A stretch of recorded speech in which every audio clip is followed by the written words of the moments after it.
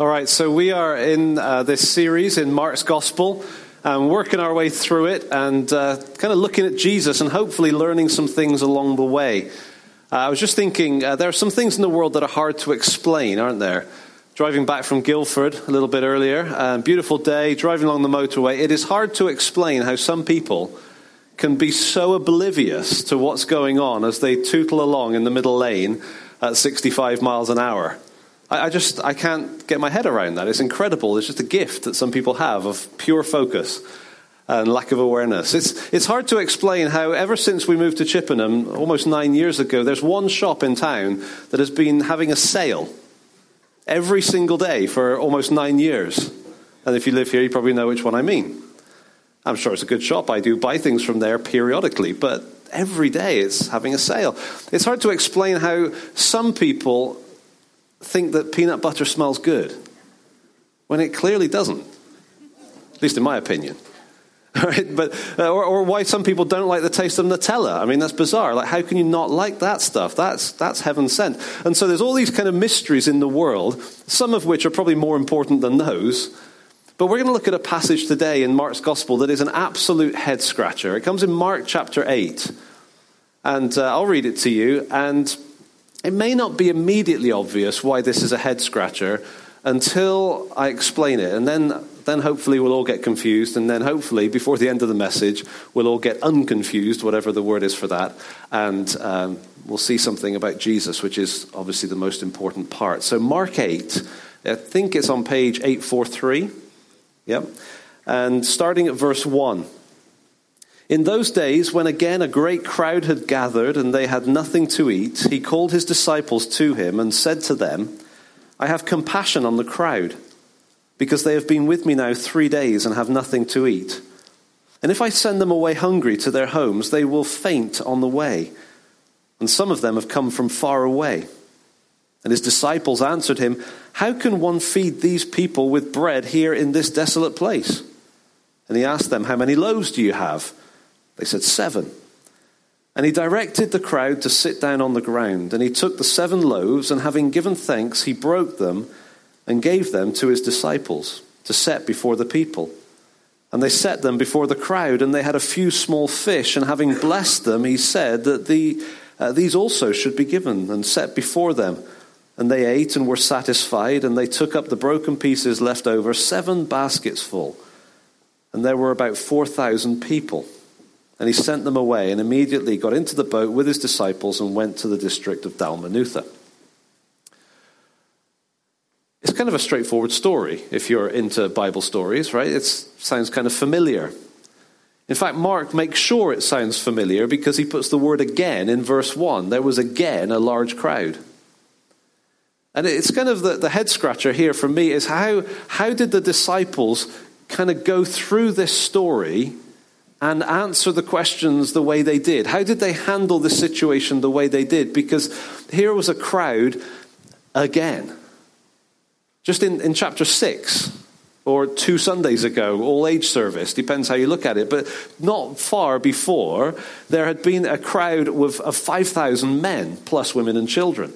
And they had 5 loaves and 2 fish, and Jesus fed them, and the disciples got to be right at the heart of that. They got to count the people, sit them down, distribute the food, pick up the leftovers, bring back the baskets. I mean, they were right there, experiencing the whole thing.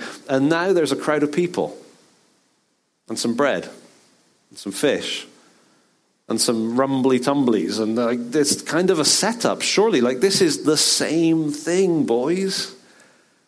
And yet when Jesus says, okay, we need to feed them, their response is, how are we going to feed them? You ever read through Mark and kind of scratched your head? Like, why?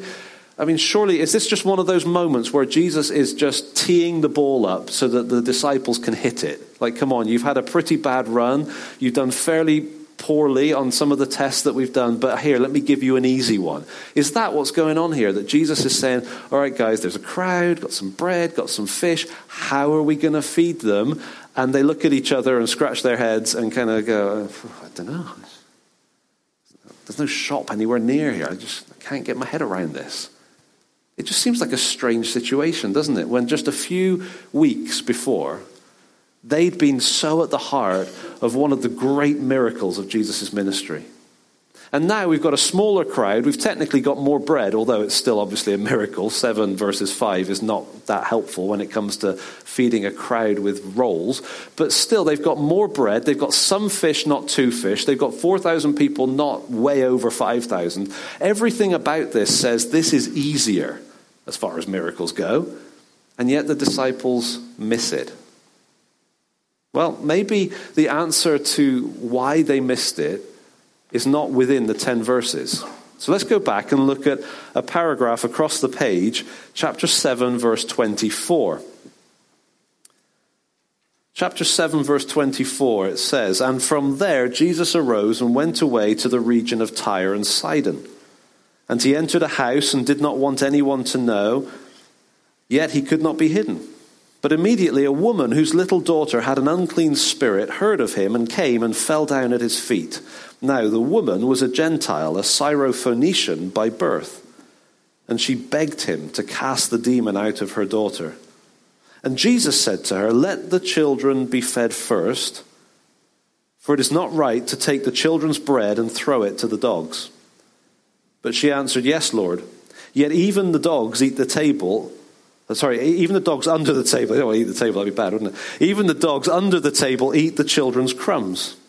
And he said to her, "For this statement you may go your way. The demon has left your daughter." And she went home and found the child lying in bed and the demon gone. Right. How is that going to help us clarify the first story? Doesn't that just make it worse? I mean, with the feeding of the 4,000, the disciples seem to be slightly dense. Is that fair enough? Like they seem to be missing the obvious. But now we've just read this passage and Jesus seems to be slightly rude. And frankly, not slightly. Doesn't that make you feel uncomfortable? The children need to be fed first, not the dogs. I mean, come on, Jesus, you can't say that to a woman. That's so inappropriate. So politically incorrect, isn't it? We would never say something like that. Surely, actually, this may not help massively, but just to kind of rescue Jesus slightly from the apparent rudeness, the word he uses there for dogs is in some languages you can kind of change the ending of a word and you can make it sort of smaller, the diminutive. Okay, so it's the diminutive of dog. So he's not kind of referring to this person really as like a wild dog, like a rabid, nasty kind of scavenging thing out on the streets. It's more like a pet dog. Does that help? Not really. And it doesn't mean like a little Yorkshire Terrier. It just means like a loved within the home dog. But really it's awkward, isn't it? It really doesn't kind of solve the problem. Actually, the problem is that we're coming to the story with 21st century English culture lenses where a dog would be a real insulting word for a woman. So we think it's because this is a woman. Actually, that's not the issue at all. Tim, would you be able to go and collect our weekly miraculous delivery of bread? Which seems to be coming, and praise the Lord for that, right? So actually, what Jesus is referring to here is not the fact that she's a woman, but the fact that she's a Gentile. From the Jewish perspective, they had a kind of a straightforward way of viewing the world. There were Jews and there were non-Jews. Or, to put it in kind of Jewish colloquial terms, there were Jews and there were dogs. The kind of street, scavenging, dirty, unclean creatures. That's kind of the way the Jews viewed the world. And so Jesus here, when he says this to this woman, it's not that he's calling her a dog. He's effectively calling Gentile a dog. Does that make it better? Not really. Still kind of awkward, isn't it? The best that I can see here is that obviously Jesus knows that he's the Messiah, and he knows that he's the Son of God, and he knows that he's not supposed to sin, and we know that he didn't. So this cannot be sinful, even though it feels uncomfortable. I think Jesus is setting this woman up to demonstrate her faith. What we don't know is what had gone on before. You see, they traveled up to Tyre and Sidon. They're going out of Galilee up north into a neighboring territory that is not Jewish in the slightest. And from the Jewish perspective, this was like the worst enemy territory. These were the people that hated them and they hated them the most. I mean, just lots of hatred going on. The Tyrians. And I imagine that Jesus there with his disciples in this house, probably when you travel, you don't kind of fail to mention that you're traveling. I imagine the conversation may have been going on all day. Why are we here? What about the locals? What about the Gentiles? What about? Maybe the disciples had even been there using dog references in kind of humor, but with an edge. I don't know. But then this woman comes. She's heard about Jesus, and she comes and she presents herself and says, look, my daughter's got an unclean spirit, and I'm desperate for you to heal her. Do something for her. Set her free. Maybe Jesus is making a comment to flag up the situation to the others. The children should eat first, not the dogs. And she takes that and says, yeah, but the dogs eat the crumbs. And Jesus immediately affirms her. He says, for that statement, your daughter is well. Go your way. So she goes, and her daughter is, the demon is gone, and everything is solved, and Jesus has demonstrated his compassion. And who's left in the room? Probably a bunch of disciples, maybe feeling a little bit awkward that the dog handled it with faith. Isn't that our territory? Aren't we the people of faith? Aren't we the ones that are supposed to, what's going on? Maybe Jesus was taking them on a bit of a journey in which they were discovering what was going on in their own hearts and also what was going on in his. Well, the story carries on, because then in verse 31, it says, he returned from the region of Tyre and went through Sidon to the Sea of Galilee. Now that's nicely Jewish territory again, right? Oh no, in the region of the Decapolis. Decapolis is eastern side of the Sea of Galilee. It just means 10 cities. And this was kind of a region of 10 small cities, smaller than Chippenham, that were Gentile. So this has gone from Tyre up north now to the Decapolis, from Gentile to Gentile. And now here he is in the Decapolis, and they brought to him a man who was deaf and had a speech impediment. And they begged him to lay his hand on him. And taking him aside from the crowd privately, Jesus put his fingers into his ears, and after spitting, touched his tongue. And looking up to heaven, he sighed and said to him, Ephphatha, that is, be opened. In the language, Aramaic, and his ears were opened, his tongue was released, he spoke plainly, and Jesus charged them to tell no one. But the more he charged them, the more zealously they proclaimed it. And they were astonished beyond measure, saying, he has done all things well. He even makes the deaf hear and the mute speak. So having been up in Tyre and Sidon, and those who were with Jesus, the disciples being there, kind of following him and watching him, having seen what he's done for this woman, now they go to the Decapolis, another awkward area for them, a Gentile area, and this man is given his dignity back. He's able to hear and he's able to speak. Everyone's impressed, everyone's amazed, but the disciples are watching, and I think the disciples were learning, because I think Jesus was traveling in part to take them on a journey to discover what was going on in their hearts as well as what was going on in his. Then we come to chapter 8, and it says, in those days, no transition, no different geography, no different place. He's in the Decapolis. And there's a crowd, and they've been following him for a few days. And Jesus says, look, these people are really hungry. They've got to eat. In fact, it's so bad. If they go from here, they're probably going to collapse on their way home trying to get to a place where they can eat. So we've got to feed them. And the disciples look around. No idea, Jesus. The disciples were pretty good at missing cues. They were pretty good at being taught something and then missing the kind of test that followed. We saw it in chapter 4 with the storm. He taught them all day about the kingdom's not going to sink. And then they thought the kingdom was going to sink. So this kind of pattern is there. And Jesus is taking them on this journey. And it's like, okay, you've been to Tyre, remember the woman? Okay, you've been to here, remember the guy? Okay, now, here's a crowd. Am I going to have compassion for these people? Does the love of God reach out beyond the Jews to people such as these? And somehow in that moment, the disciples hesitated and couldn't see it. It revealed that they were kind of typical of the Jewish people, typical of all of us.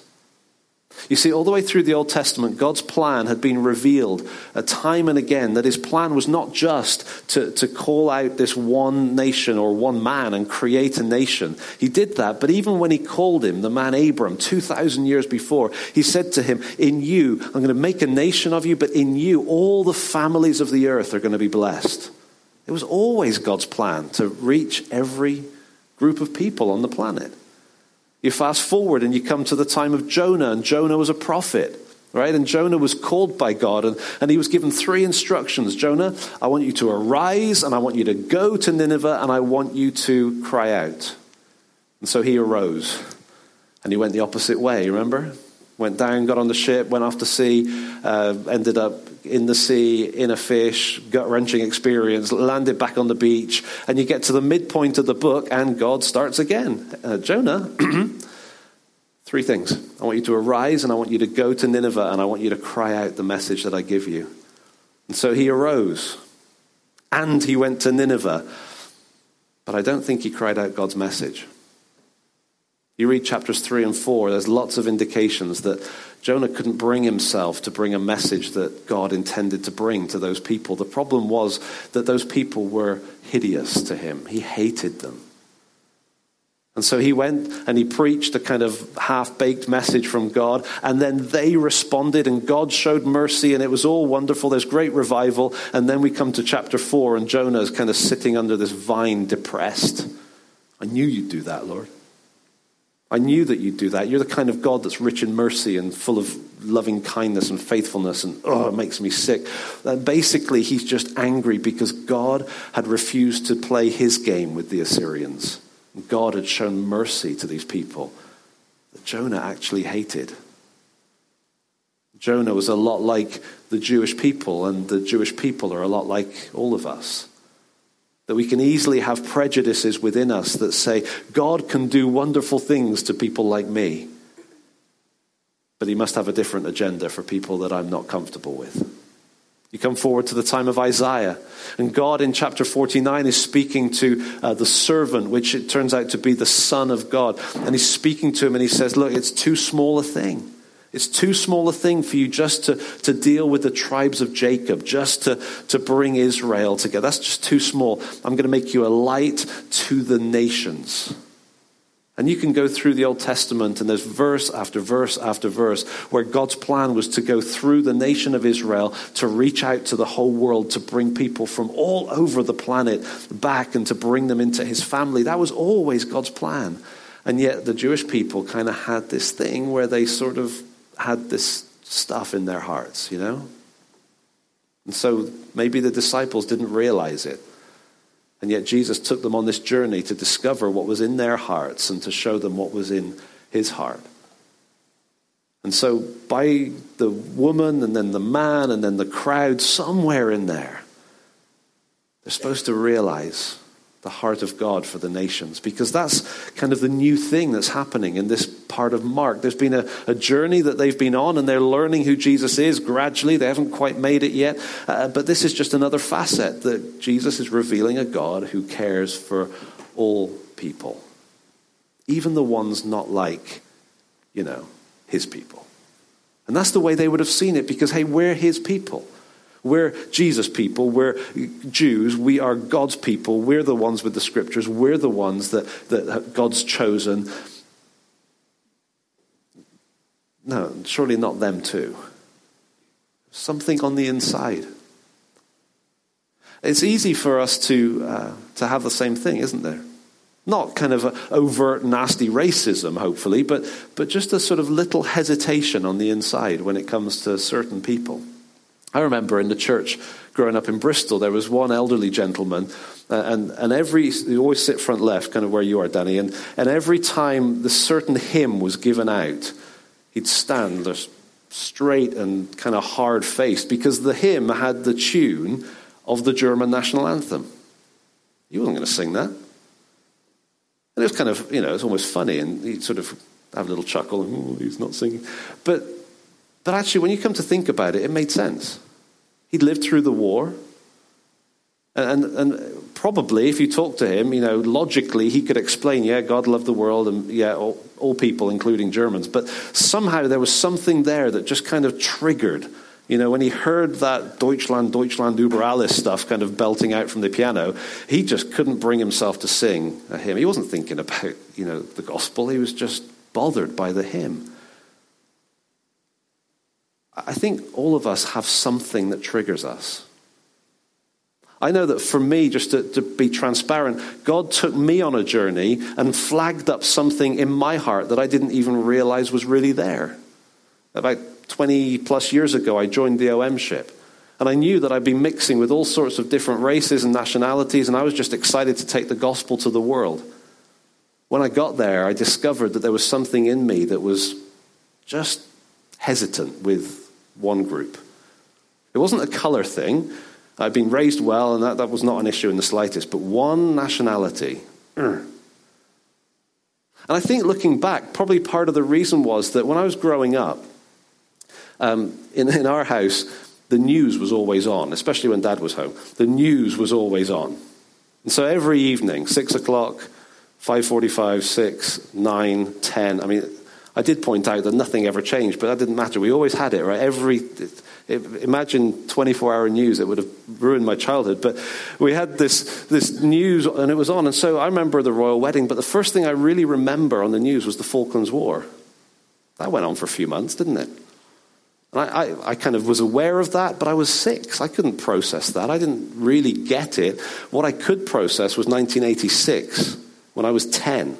And England were in the World Cup, and we got to the quarterfinals, and one little man with his no VAR hand gesture ruined my World Cup. Now, if that happened now, I'd just be like, oh, so annoying, typical England. But when you're 10 and you're starting to dream, it seems so silly to admit it.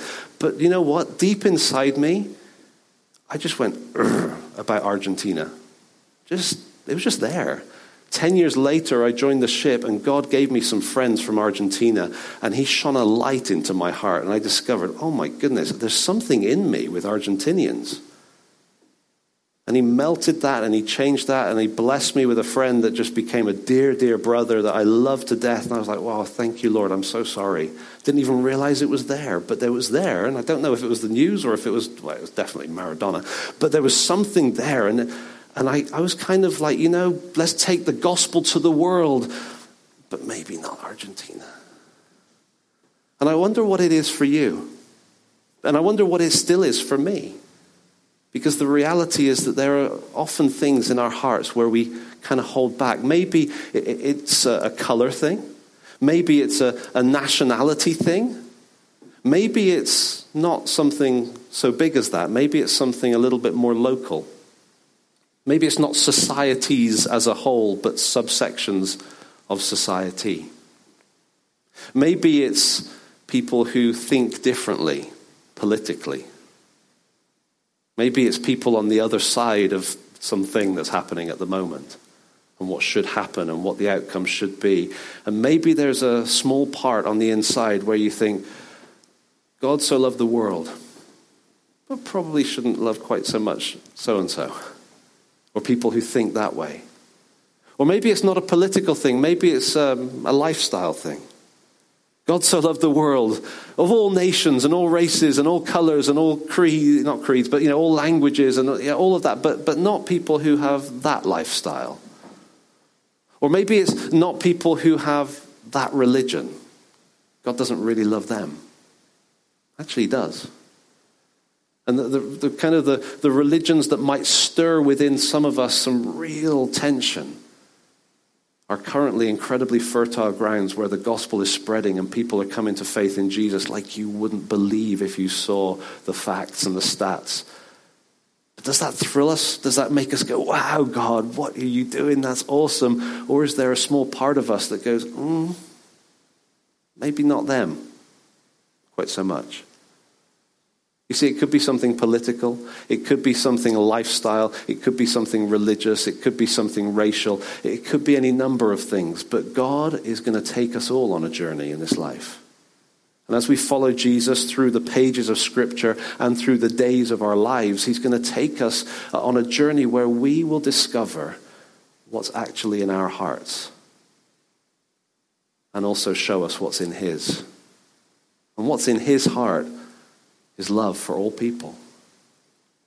Jesus died for people from every tribe and nation and language, people from every corner of this globe. He died for people who look just like us and who look nothing like us. For people that we find it very easy to embrace and people that actually, if we're honest with ourselves, some of us find it slightly hard to embrace. Jesus died for the sake of the whole world. And maybe we should just lean into what he wants to show us. Instead of clinging on to those little prejudices, instead of kind of clinging on to the sort of little edginess that we may feel in certain directions, maybe we can yield our hearts to him and say, Lord, I want to learn. I can laugh about the guy not singing the German anthem, and I can laugh at the disciples because they're obviously idiots, but actually, Lord, that's me too. And so show me, shine your light into my heart and show me if there's some category, some type, some subgroup, some kind of affiliation that makes me hesitate when it comes to you showing them your love. Because God loved the whole world, even ... Who'd you put in that even? God so loved the whole world, even Germans, yeah. Even people of this kind of appearance, or even people of this political persuasion, or even people with this lifestyle, or even people who like that kind of music, or even people who dress or adjust the way they look in this kind of way, or even people with that disease, or even people of that religion. Yes, God so loved the world that he gave his only son that whoever believes, they get life. There's lots of mysteries in the world. Some not so important, like how some people get stuck in the middle lane and don't realize the carnage behind them.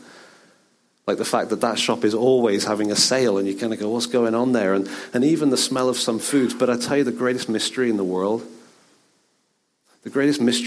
is that God so loved the world, even me. Even a Gentile sinner like you and me. Even a Gentile sinner with prejudices like you and me. God loved us and sent his son to die for us. And as we fix the gaze of our hearts on what he reveals about his heart, we'll discover that he's gradually changing what's in our hearts.